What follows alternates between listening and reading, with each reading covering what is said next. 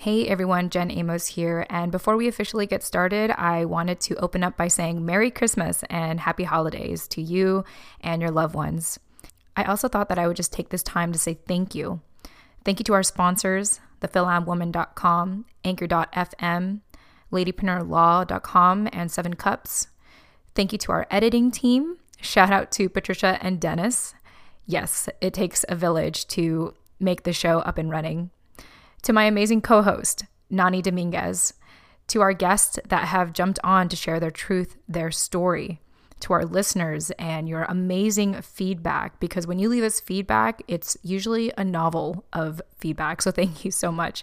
To our online community on Instagram and Facebook, and just overall to our amazing Filipino American women community. Thank you all. You are all truly a gift. You are the greatest gift that I could have ever asked for this year and for the holidays. I just want to wish you all happy holidays to you and your loved ones. We still have one more episode to go after this to finish off 2019, and I'm excited to have you join us for the new year with a whole new set of stories told by individuals who live or have lived in America that are of Filipino descent and identify as female or pronouns she, her. One last thing. As we start thinking about the new year, I want to put a bug in your ear if you haven't shared your story yet. Now's your time. If there's any other time to share your story, it's now. We're here for you, and we want to hear your story. We want to amplify your story on this platform. So check out our show notes to learn how you can get a hold of us.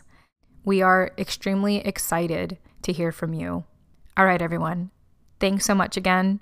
Happy holidays, happy new year, and I hope you enjoy this episode.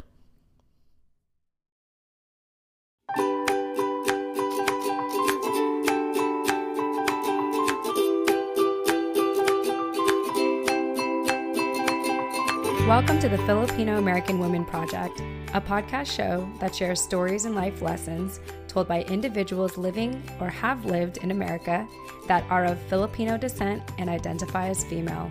I'm your host, Jen Amos, a fellow Filipino American woman, and I'm excited for you to join us. Let's get started.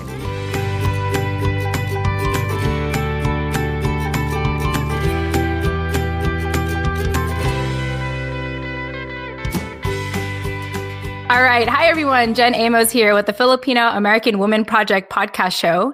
And as always, I have my incredible co-host with me, Nani Dominguez. Nani, welcome back to the show. Thank you. Hello.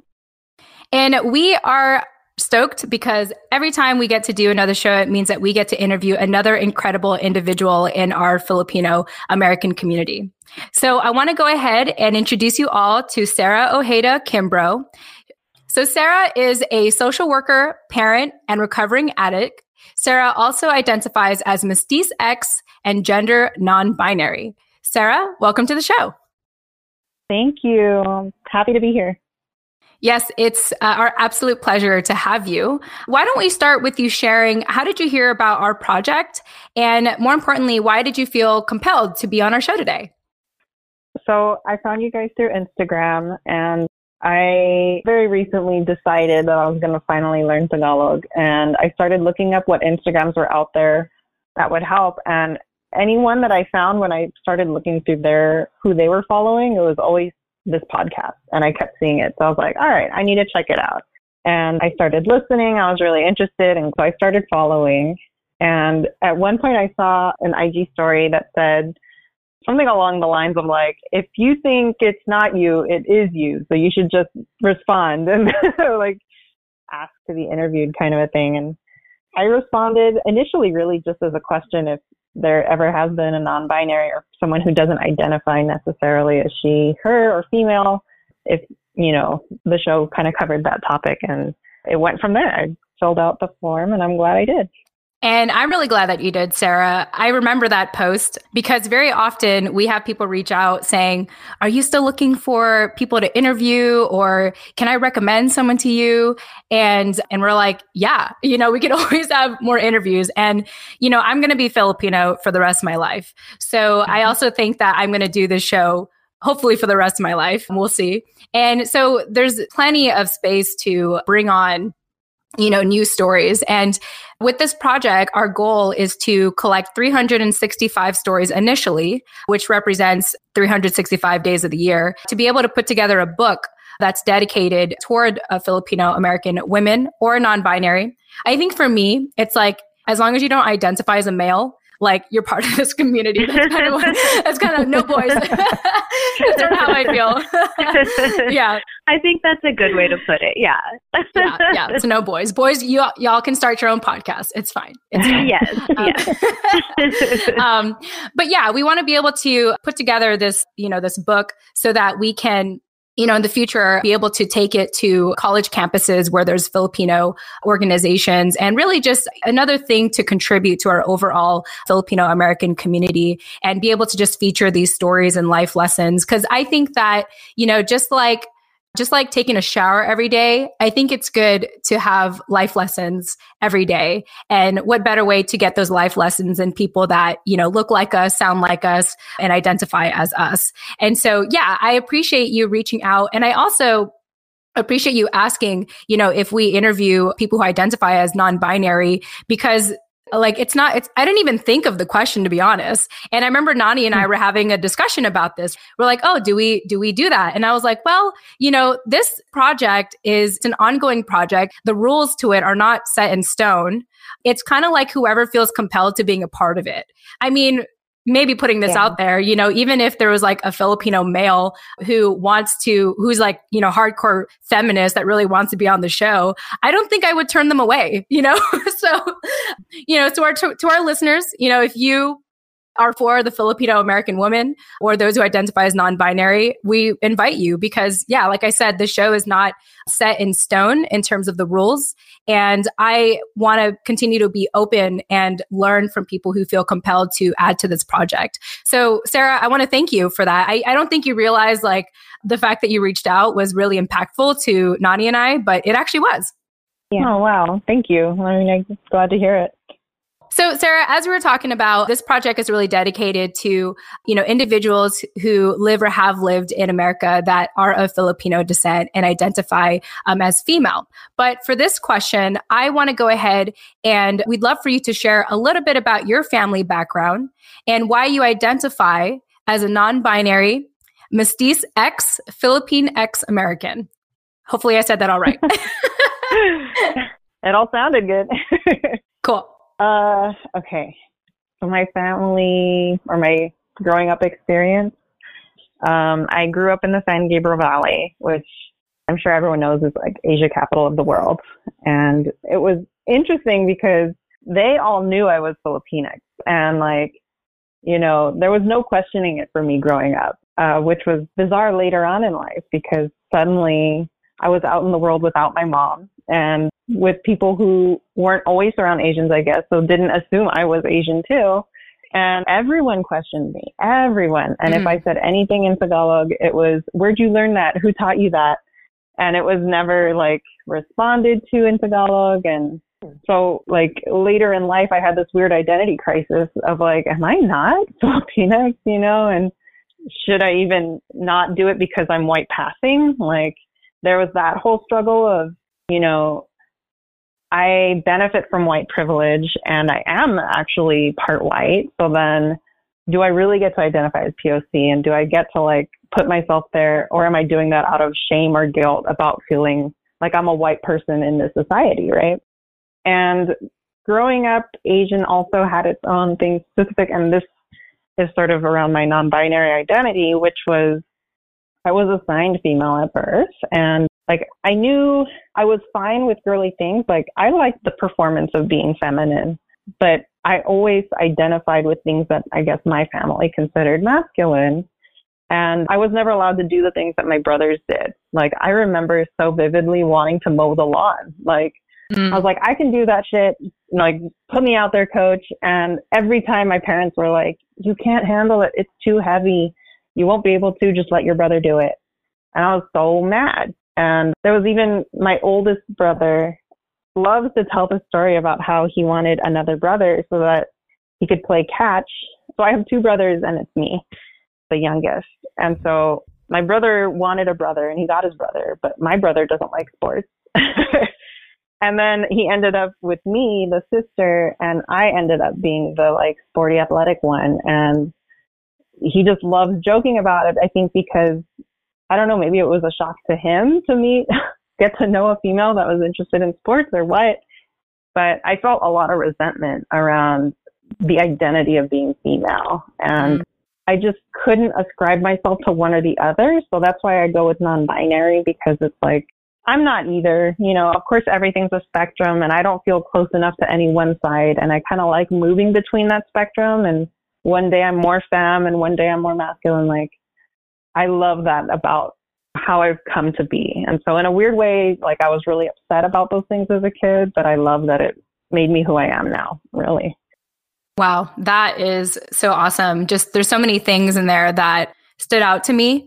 The first thing is I can relate to how growing up, like, my identity wasn't really an issue until I went to college, actually, when I had joined a Filipino organization.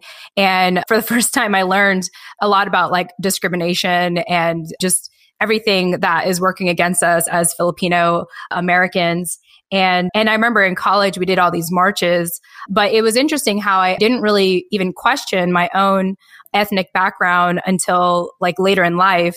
And then even in the recent years, you know, very often when I'm around non-Filipinos, because like my husband is white and the people we work with are white and our neighbors are white.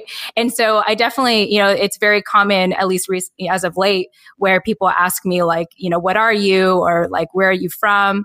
And it gets me to think like, you know, I just think to myself, like, why do I have to like explain myself every time? I was just thinking about this, Nani, like I was thinking about this the other day, or even today, I was like, if I would rename the show, or when we have our book ready, I was thinking about titling it something like, Since You're Asking Anyway, you know, and kind of implying like, you know, what are you, right? And I feel like I want to have like a title like that somewhere. But it is interesting how, you know, you leave like your community where you don't even have to question all that. And then you step out of it and you're just like, why do I have to keep explaining myself? Yeah. Nani, I wanted to see if you had any thoughts. So the first thing that really stood out to me was about your talking about speaking Tagalog to Filipinos and how they just don't respond to you. That's kind of alarming. Like, that's really, I'm having a hard time finding a word to describe kind of how that makes me feel. I mean, have you ever had a conversation with someone around why, like, hello, I'm talking to you? Or do you kind of just leave it at that? I mean, you know, the moment they ask, where did you learn that? I say, oh, my mom, because she's Filipina. And they're just like, no. Yeah. Like, I mean, I get it. I really don't look Filipinx, but like, there's just so much denial, or like, I must be mistaken, or like, I'm trying to fool myself kind of a thing. Yeah, no, I totally get that. I feel the same way. I think I've mentioned this example on the show like a long time ago, but I always tell people the example of one time I was getting my nails done at a nail shop, and the nail lady was like, what are you? And I was like, oh, I'm half Russian and I'm half Filipina. And she was like, Filipina? No. Like, probably Japanese, maybe Korean. And I also get it. I don't look Filipina at all. I kind of just look white if you don't really look at me. But I literally had to pull out pictures on my phone of my family just to show her, like, honestly, this is me as a baby. Like, these are my grandma and my grandpa and my dad. You know what I mean? And then they were like, still, just like every time I have this conversation, I feel like I have to defend myself that way. And even after doing all of that and like exhausting myself over nothing, they're still like, oh, well, you know, something is off. Like, it just can't be, you know, that's an interesting, I love that to hear that I'm not the only one that has experienced that. So yeah, and then the other thing that I just thought was really cool was how you have found a really comforting place or comfortable place with yourself in embracing your, you know, both masculine side and feminine side, and how you kind of have found a way to, you know, slide in between that spectrum however you please. And that's really cool. So congratulations on getting to that place. It was a fun journey getting here. I'll say that. Yeah, I'm sure. You did mention early on that like you knew early on that you were Philippine X. But when did you start to really identify or really like, I guess not really identify, but when did you really come to realize that that question of what are you, is probably going to come up quite often? Ooh, I mean, it's funny, Jen shared the story about joining a Filipino group because it was almost exactly the same experience for me.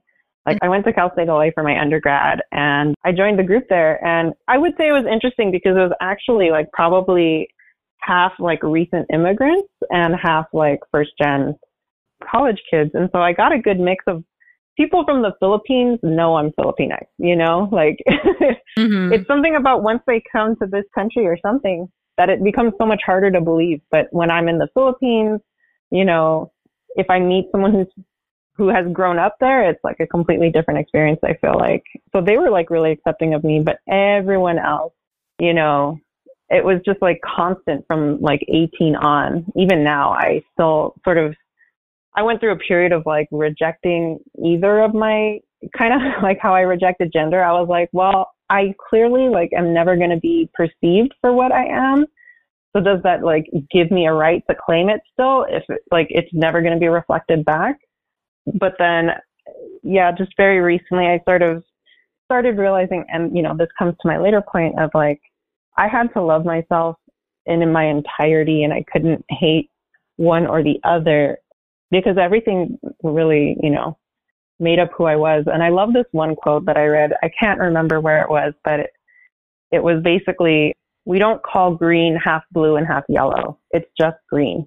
Like, I don't have to be half and half. I'm just my own thing out in this world. Yeah. And like, I know that both my truths can be true at the same time. Like I am white and I'm a person of color. Like I know we don't talk about it that way, but guess what? It's happening, So in that I was able to reclaim my Filipinx identity and like, I've been trying to be more in love with it again. Cause I think I fell out of love at some point, but I'm coming back around. For the longest time, I was a self-loathing Filipino American. I share this very often on our show, but I was bullied by Filipino American women, and I had pretty toxic relationships like within my own family growing up. And then that kind of like carried through in later on in life. And so it was really this project where I was like, you know what? I'm just going to own my identity. Like I'm going to form it in the way that makes like most sense to me. And I'm going to try to figure it out with other people that feel the same way. And the reason why we call this a project is because I really feel like our experience is an ongoing project. I feel like part of this journey right now, what I've come to find with the show is that we're trying to come up with new vocabulary and a new language to speak our truth, because it's very common for a lot of people who come on the show that feel conflicted. They feel like they have to prove themselves. They feel like they're not enough. Like we just have to deal with so many different layers, so many different things. And, part of my goal and my dream is to talk about this enough so that we can have, I think, more positive language around it and find a way to make it just sound normal, to be whatever we are. You know what I mean? Yeah. Yeah. Nani, do you have something you want to add? Go ahead. I was just agreeing. You go, girl. Go ahead. Oh, okay.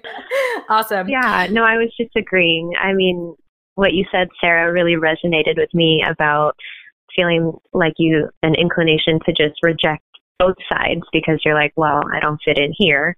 Or not like I don't fit in, but I'm not accepted here. And I'm not accepted here either. And that just leaves you in a very like gray area for a long time. So, yeah, I mean. Hey, everyone. Jen Amos here, taking a quick break in between our interviews, as I always do, to actually talk about a new resource that I have personally been using for a couple of weeks now called 7 Cups. I want to give a shout out to Asia Hilario, who shared this resource in episode 29. So check it out. We live in a world where you can be surrounded by people, but still feel lonely, with nobody to turn to when things get rough. But being heard is an important part of being human.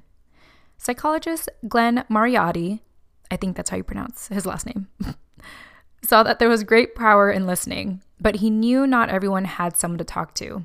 He started to wonder, how can I make being heard a reality for everyone? And that's why 7 Cups was born. Thanks to thousands of volunteer listeners, including myself, Stepping up to lend a friendly ear, 7 Cups is happy to say, we're here for you. No matter who you are or what you're going through, this is a place where you'll be heard and cared for. We might be strangers on the surface, but underneath, we're just the friends you haven't met yet. 7 Cups has trained volunteer listeners available 24/7 to give emotional support over online chat. It's anonymous and, get this, completely free. When you need someone to talk to, we're here to listen and help you feel better. Learn more about 7 Cups today by visiting 7cups.com, or, as always, you can check out the show notes for the link. Yeah. I remember when I was really young, I was whistling around my grandpa. And my grandpa, he doesn't speak fluent English, but he speaks enough to get by. And so he was able to say to me, what are you doing? Are you a man? Are you a man? Is that what you're whistling? And I remember that so clearly, back then. And there were so many things growing up, just like what you were talking about, Sarah, where I couldn't do certain things because I was a female or I was identified as a female. And so what I've come to find, and even same thing with this project, is that I've just kind of learned to just kind of keep my distance from people who make me feel any sense of feeling defected or feeling not enough. And just learn to surround myself with people who don't even look at that, don't even think that I am defected. They actually enjoy being around me. But obviously, I think that's everyone's life journey to, have a new adopted family of people that love you and accept you for all that you are. There's definitely a lot of situations growing up where, because I'm a female, it's there's certain things I can't do. And even today, I feel that's still sort of ingrained in me. I just think about how, I'm afraid to travel by myself because I'm a woman, And so anyway, those are things that I need to unpack.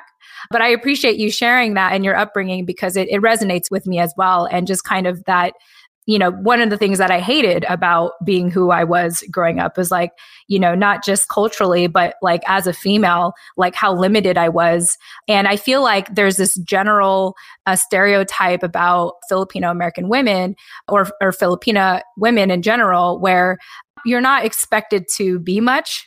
I mean, if anything, you're expected to, get married and, be the matriarch of the family. And so I feel my life is an example of, I'm not trying to prove anyone wrong, but my life is kind of an example of how that is not always the case. I mean, other than the whole traveling by myself thing, I feel I've done a pretty good job of kind of, just being the example that I want to see in this world. And I'm not just limited to what my upbringing had taught me. Mm-hmm. Yeah. Yeah. That distance is definitely key, I think, in that, because as long as you surround yourself with those same kind of toxic people and relationships in those environments, then you're not going to even know. At one point, that's going to become your normal.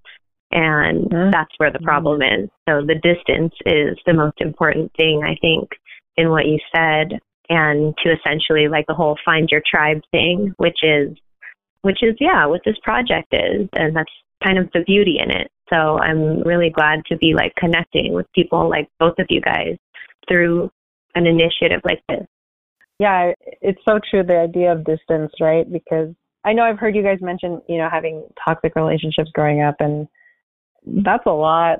This year has been, it's funny because I turned 29 this year on the 29th, right? So it's it's my golden year. Yeah. And it has been, a golden year. And I mean that in the sense that I've had to do the most growing I've ever done. And it was so painful and so miserable, but I think, it led up to this golden thing. And what I've learned most is about that distance, right? And learning how to do that for my sake and not being afraid to hurt that other person's feelings when I need that distance to heal, and I need that distance to be able to get out of this fog of whatever I'm in, So distance has been a really awesome lesson for me this year. So I'm glad that you brought it up, because it's a good reflection for me now at this point of that's exactly what this year has been. It's been about learning the value of distance and the safety of distance. Safety of distance. Yes, I agree with you. I do want to share one more story. So Oh man. I mean, I'll share a lot of stories, but you just reminded me of how you mentioned that fog that you go through, and you have to kind of like distance yourself to see things clearly. I think it was when man, I forgot what year it was already. I think it's been like 5, 6, 7 years ago already. But I remember my relationship with my mom just got really toxic. And I was still living with her at the time. I worked remotely. So to me, it just kind of made sense to still stay at my mom's. I was the last out of my siblings to move out of the house. But my mom had taken money from me.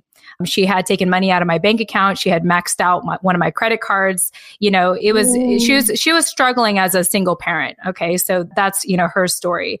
We lost my dad when I was really young. So, being able to years later, be able to understand why all that happened. But in the moment, as I was trying to build my career, I felt like she was like robbing, from me. And I remember I was so angry. I almost wanted to say the H word, that I hated her.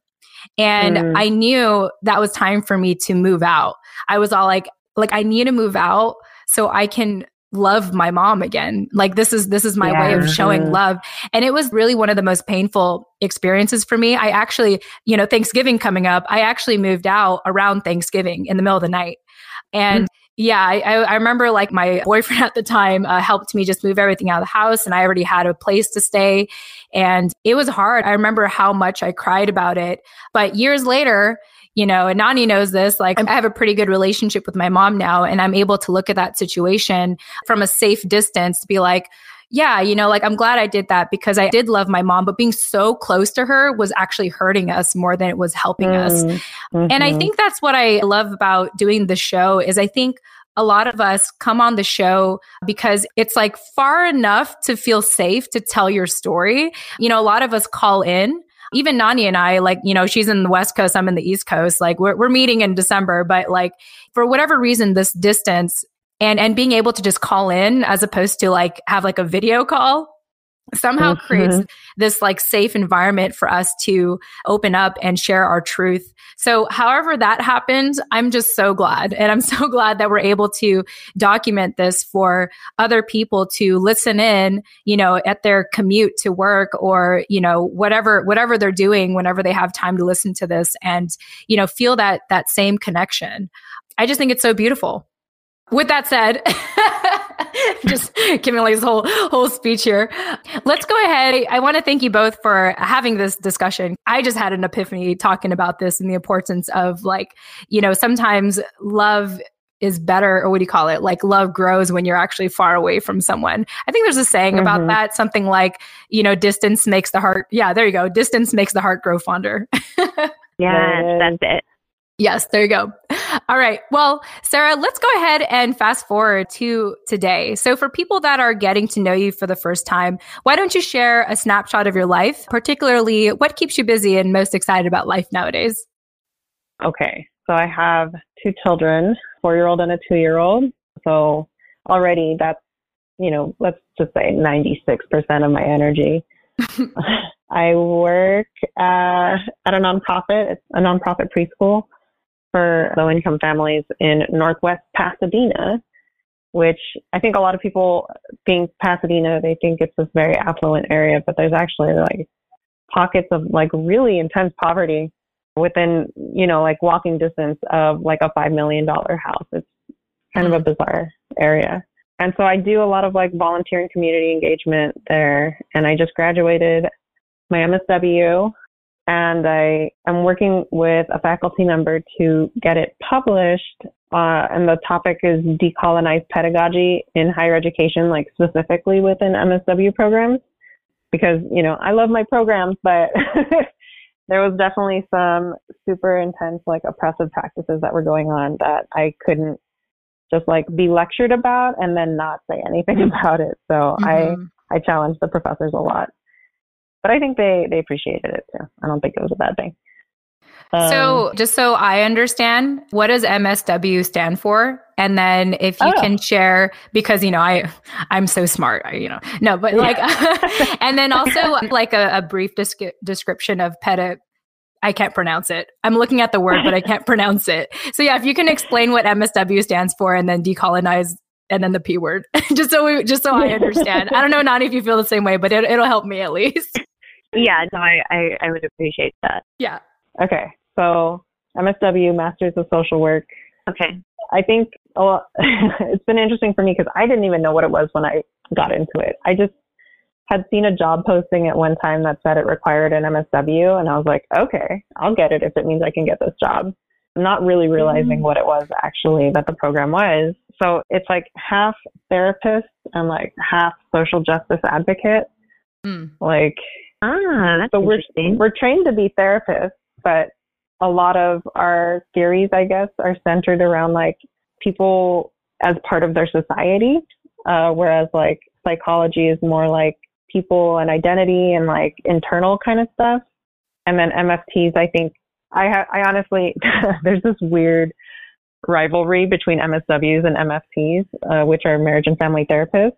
We just have different theories and it's fine, right? Like I don't harbor any of that, but it's just funny. Like I honestly had no idea any of that before I got into the program. So it's been fun discovering it too. My graduate project for the program was decolonized pedagogy, which is how a classroom is set up, how a classroom is run, what type of books do you pick, what type of assignments do you create, how are you lecturing? You know, it's basically everything that makes a classroom and a learning environment. And I chose to look at it from a decolonized perspective because a lot of what social work tells us is that we need to meet people where they are. And like, we can't just assume that there's an end goal already for them. It's like, well, where are you in your life? I've just come into your life. I've just met you. Like, what do you define as success? You know, and like, let's help you get there rather than me telling you, you need to do this or you need to do that in order to get this. Right. And yeah, despite that, like theory around how to provide services, as students, we were still not being met where we were. Like, no one likes group projects. I did a survey for this essay, and I hate group projects. It was like, yeah, I think we can all agree group projects are miserable for a variety of reasons, right? Mm-hmm. But has that stopped them? Like, no. All professors know that no one likes group projects, but there's this weird like concept that it's going to prepare you for the working world when, again, I think we all know it never prepares you for the working world. The working world just does not work like that. And so it's like this really outdated, antiquated kind of thing. And so my research was around like, what are some indigenous learning styles? What are some non-Western learning styles, which are like community-based learning rather than projects so much as like, it's just open discussions every time, utilizing more assignments that allow, there was like an article that was like the value of I or something, and how academic programs don't like you to use I in essays because then it's like informal and there's emotions, and we all know how illogical that is. But like, at least for social sciences, you know, maybe whatever for anything else, but like, you can't have a program that doesn't involve the person's individual relation to it, because then you're just removing a person from their experience, and then that learning is cut off in that way. And so allowing more like narrative assignments or self-reflective assignments as they relate to the topic. So yeah, that was really what I like advocated for. And then I just did this project to support what I was arguing with them about. Because I was like, look, I did a survey and it was majority students from this program and this is what they're saying. So you can't really ignore it now, you know, or at least we'll see. I feel like group projects is like a lazy way of teaching now. I just remember how much I hated group projects. And then just like we were talking about, like in the real world, like I don't do group projects in the sense that they set us up for in class, you know? So I think that's so interesting. And I love how you're taking like a indigenous approach to it, you know, like adding that. That's, I've never heard anyone take that approach before. Oh, thanks. Yeah, I think that's really awesome. That's just, I mean, I think that the whole education system in general, sorry guys, you got this, needs to be like redesigned as a whole. But I think that that's something that it seems like people don't even think about, because people don't talk about how a classroom is designed, and, or maybe they do, but I am not privy to it. So anyway, yeah, I love that you are advocating for just like a community-based learning style, like open discussion kind of environment that allow for more narrative assignment to kind of, like you said, meet the kids where they're at and help them learn how to cope with the world where they're at, not at some unrealistic standard that was created centuries ago that, is just not applicable to our society today. So that's really awesome. Mm-hmm. Cool. Yeah. I'm glad I made it make sense, because I wasn't sure if I was explaining too much or what. No, you explained that beautifully. I think that's great. All right, Jen Amos here, jumping into the middle of our show, as I always do, to remind you why this show is possible. So, at the end of every episode, I tend to say, if you didn't catch our guest contact info, don't worry, we'll have those in the show notes. Check them out. I worked so hard on them. You're welcome. Well, it's been brought to my attention that our show notes are not as easy to find as I thought, which is why, starting summer 2020, the Filipino American Women Project is proud to be partnering with Captivate, the world's only growth-oriented podcast host. Captivate is created for independent podcasters, designed from day one to help you to focus on audience growth and the expansion of your audio influence. One way that Captivate makes our lives easier as independent podcasters is by taking the guesswork out of making a website for your show. That's right, a website for your show. So listeners, starting summer 2020, finding our show notes will be so much easier. All thanks to Captivate. You're welcome, as always. If you're about to start podcasting or are getting burnt out from all the extra work of producing one, like building a website, consider a 7-day free trial, that's right, free, with Captivate by visiting thefilamwoman.com. That's the Filam, short for Filipino American Woman.com. Or, check out our show notes in the meantime, which is in the details section of each episode. Once again, you can visit thefilamwoman.com or visit the details section of this episode. Yes, I like to ask thorough questions on the show and follow-up questions because, one thing I have learned in the recent years is that I learn best through other people, like telling stories. And so that's why I liked asking. And yeah, I think about how I somehow survived college. I somehow got my bachelor's degree. But, in reality, I had friends who, deliberately chose not to go to college, or they decided to go to technical school and just get 2 years of certified training in something. And yet more skills than I do. I have a friend right now who is going to a private college, and in less than 2-3 years, she's already been given a full-time job, and she has this elaborate portfolio of work. And I just think I went to college because I did it for my family. My dad, when he served in the military, we were given educational benefits. So I did it out of just obligation. But, I think to myself that if I ever plan on having kids, I would actually like to consider homeschooling them and trying to teach them in that kind of fashion. I mean, who knows when we'll get there? Who knows if I even want to spend that much time with my future kids? But you really get to, it really gets you to look back, the way that you were describing, how you would want to restructure, the classroom. It gets me to think man, if I was in an environment where we could be self-reflective and have open discussions, I think I would have been less intimidated by school. Even in college and even in high school, actually, I stayed in school because of sports and because of extracurricular. But in the classroom, I was just, most of the time, honestly, not that my teachers would ever hear this, but, I was journaling and I was just kind of fantasizing and daydreaming. And I was always just kind of planning for the next extracurricular event or meeting or, anything but the classroom I was looking forward to when I was in school. So I just love, I love your take on all this, and, just it's much needed. And, the school system needs to be updated. I think everyone's been saying that for decades now. Actually, I think this is not new knowledge. Seriously. Yeah. But it's really cool that we have, there are people such as yourself doing this kind of research to prove hey, y'all, this is completely outdated. Okay. So I think it's awesome. I think it's really awesome. Awesome. Thanks. Yeah. Well, let's go ahead and get into one of my most favorite questions of our show, which is being able to share a life lesson and a story that inspired that life lesson. So Sarah, for you wanted to share with us that self-love comes before identity. I'd love for you to elaborate more on that and what aspect of your life or story inspired that life lesson.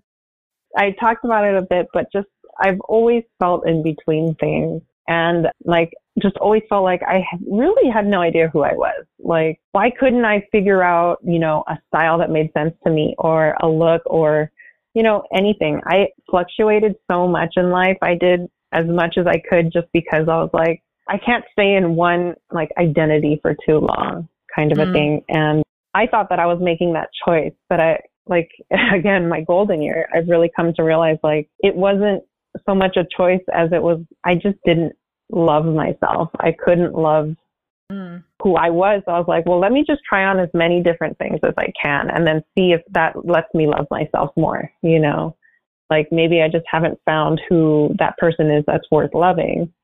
But when I finally actually started doing the act of loving myself and getting to know myself and, allowing things like my Filipinx identity, my white identity, my mixed identity, just the more I said okay to whoever I was, the more I felt like, oh, this is who I am. I really felt like my style comes through. I never, put much effort into clothes really because I felt like, oh, I'm just going to change styles in a month anyway.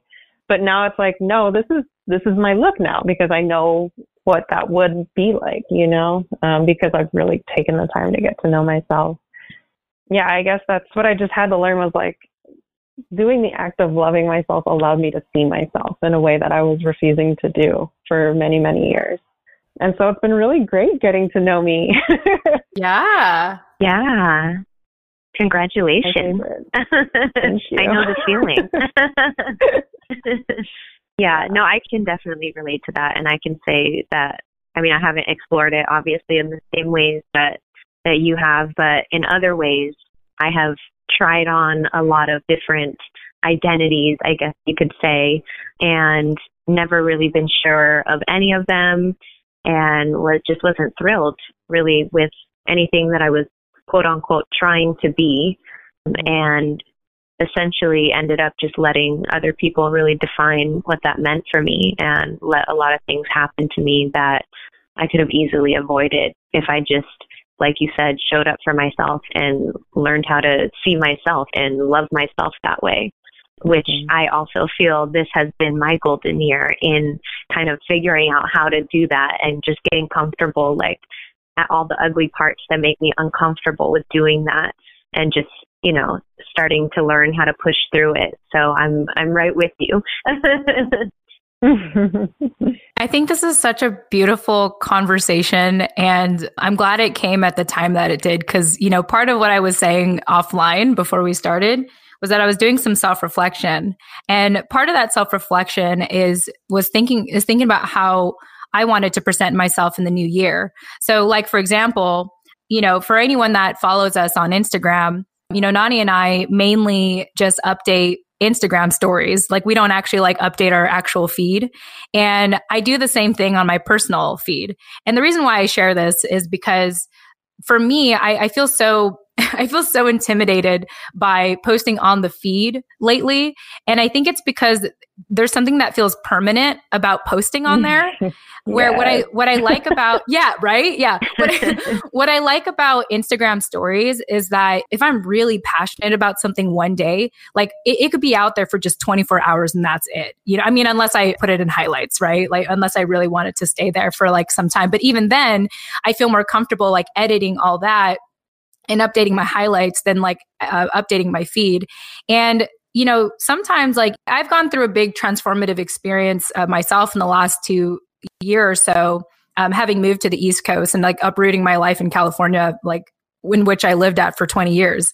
And so I feel like it's hard for me to look back and identify with who I was because even just a week ago, that's not who I am anymore. It's hard for me to identify as who that was. I feel like I'm constantly evolving every day with every new interaction that I'm having. And you know what? that's completely okay. That's completely okay to just, want to like try out different identities or different, explore different parts of yourself at any given moment. Like, I feel like society and culture have like trained us to be like linear. Like, I think about the school system and like how when you, at least if you attend like a standard 4-year university, the first year or so is just taking general education. So you're taught to just, kind of take a bunch of different like random courses. And then eventually you're supposed to hone in on like, okay, what are you going to actually study? What's going to be your focus, what's going to be your emphasis, what's going to be your, your actual degree. And then if you go for your master's and you go for your PhD, it's all about like just getting like honing in onto that one thing that you're going to study and that you're going to be the expert in, and then you get out of school and you're like, okay, do I even want to pursue that anymore? Like, do I even want to like use this degree in the workplace? And then even if I do want to use it in the workplace, will anyone hire me? So there's a lot of people who end up taking like, they'll have a full-time job, but it really supports their side hustle, or they'll be a freelancer and have multiple, side hustles. And it is interesting how school is like, I don't know what's going on with school, but I feel like it's a bubble. You know what I mean? Like it's this bubble that is telling you to just be like one thing, be one dimensional. Yeah. And I feel like the beauty of like what we are, being Filipino, being American, being just like this entire experience of the Philippine X experience and like all the different identities. I think we are the people who understand that the most. We are allowed to be eclectic. We are allowed to explore. We are allowed, more importantly, more importantly, we're willing to make mistakes. We're willing to put ourselves out there. Like, I feel like we're just more comfortable exploring all those things where, I'm not any other, like, I can't think of another, white male counterparts who feel like they're just naturally like masculine. And when I joke to them about like queer stuff, for example, like they're just like, just naturally, like that's like their natural gut to like have that kind of reaction. Where like for me, I was just telling them today, I was telling the story to my husband about like, I was like, there are like 2 or 3 women that I had specifically, like, actually, I remember that I genuinely had feelings for them, like growing up. And I just never did anything about it because of like society. Like I was told like I wasn't supposed to, pursue it. And it was interesting because the guys didn't know how to respond to that. And so I think what I'm trying to say is that like, this is our advantage, I think, being who we are, is that we are allowed to explore so many things at any given moment. We can be one color one day and then choose to be another color the next, or maybe we want to mix it up. But I think the vocabulary, the language that I feel like I'm beginning to develop is like, we're colorful, and am I making sense? Yeah, no, you are. Cool. Okay. Yes. So I feel like I'm trying to celebrate. I think what I'm trying to say is like, this is our advantage of, for everyone that struggled with, if they should be more, American or more Filipino, or, should they be the hyphen in the middle? It's like, you know what? We could be whatever we want to be. And, and if no one likes it, then it's all about associations, right? It's all about like who you surround yourself with. And if people aren't comfortable being around you, then it's like, okay, well, I'm just going to go somewhere else then. Or I'm going to do a podcast show where I don't ever have to meet anyone in person. So there's that too. Yeah. No, I think that goes back to what Sarah said in the beginning. Like, do I get to choose? Like if I'm not accepted or recognized by either of my communities, like it's either, I think you look at it like the glass half full or the glass half empty, right? Like you look at it either like, oh, I'm rejected by both of these worlds, or you look at it like I can choose either of these worlds or create my own thing in between, right? So it's kind of like you just need to grow up in an environment, or at some point be in an environment where you can, like, someone can open up your perspective in that way. You know what I'm trying to say? Mm-hmm. Mm-hmm. Okay. I'm just I'm not sure if I'm explaining this in well, I feel, I think it's because it's because we're exploring a new way of describing this. Like, even I feel like I'm talking a lot because I'm trying to like over explain it and make sure I sound like I'm making sense. But like this conversation is really exciting for me. I don't know if it is for you too, but it's really exciting for me. So, yes, so thank you. Yes. Yeah, thank you. Yeah, at 11 o'clock at night here in Virginia. Thank you. Yeah. I was going to say something about whatever I just said, tying into how I think that really starts in the classroom. And that is what this conversation has kind of opened my mind up to, is it's not just also about like what we're doing in terms of curriculum, but it's about the environment and how you kind of watch the other kids interact with each other, how the other kids are interacting with you, or how the teacher is encouraging you guys to interact with each other and with the curriculum, obviously, through the types of projects that they're giving you. So I think that just kind of emphasizes my commending you for the work that you're doing in the social worker activist space. I think that's really cool. Thank you. Yeah, we're just sending a ton of love your way, Sarah. I really appreciate it. Yeah. Lots of love and admiration. Sorry, go ahead. It's so unusual for me, right? Like, it's very unusual for me to talk. And I've had this conversation with many people in my life that, like, I can't be friends with someone else who's quiet because we would just never talk. Like, Same. I need someone who can do all the talking. Same. I feel that. 100%. So this is a super new experience for me. So thank you guys also for allowing me this space to practice being more vocal in general. Yes. And you're always welcome to come back, just so you know. Yeah. Oh, thank you. So, yeah. Part of our goal at the show is like, it's not just like a one and done thing. We definitely want people to come back and, share like whatever is new in their life or whatever new life lesson they want to share with us. But, if this is a space for people to practice speaking or like speaking their truth, by all means, like Nani and I will take it because we learn a lot from it too. Yeah, absolutely. That's so great. You guys are awesome for putting this together. Oh, well, thank you. Yeah. I always joke about this, but it's actually really true. Like, I don't have a social life out here. So this is my social life. So thank you. Thank you for being part of my social life. This is my preferred social life. Ooh, I like that. That puts more control in your hands. Yes, this is my preferred way of socializing. I will use that now. Oh, man. Awesome. Well, with that said, I think we had such an incredible conversation today. Sarah, for people who are interested in learning more about you or even reaching out to you, how can they do that? Either by Instagram, which is Ojeda Kimbrough. Another funny story, I lived in New Zealand for a while, so a lot of my stuff is very Maori focused. And so the name is Ojeda Kimbrough, which means hot Sarah. Oh, nice. That's super cute. Yeah. I like that. And then there's my email. So listeners, if you didn't catch that, no worries. We'll have Sarah's contact information in the show notes, including her email address that she doesn't want to pronounce right now, and that's okay. Love it. Awesome. Yeah. Well, it's been an incredible conversation today. I want to thank you, Sarah, for being on and just speaking your truth and sharing your life with us. And Nani, I want to thank you for co-hosting with me as always. To our listeners, if you want to get a hold of us, like I said, I'm super generous. Just check out the show notes on how to do that. With that said, we hope that everyone gained a lot of value from today's conversation. And we look forward to speaking with you in the next episode.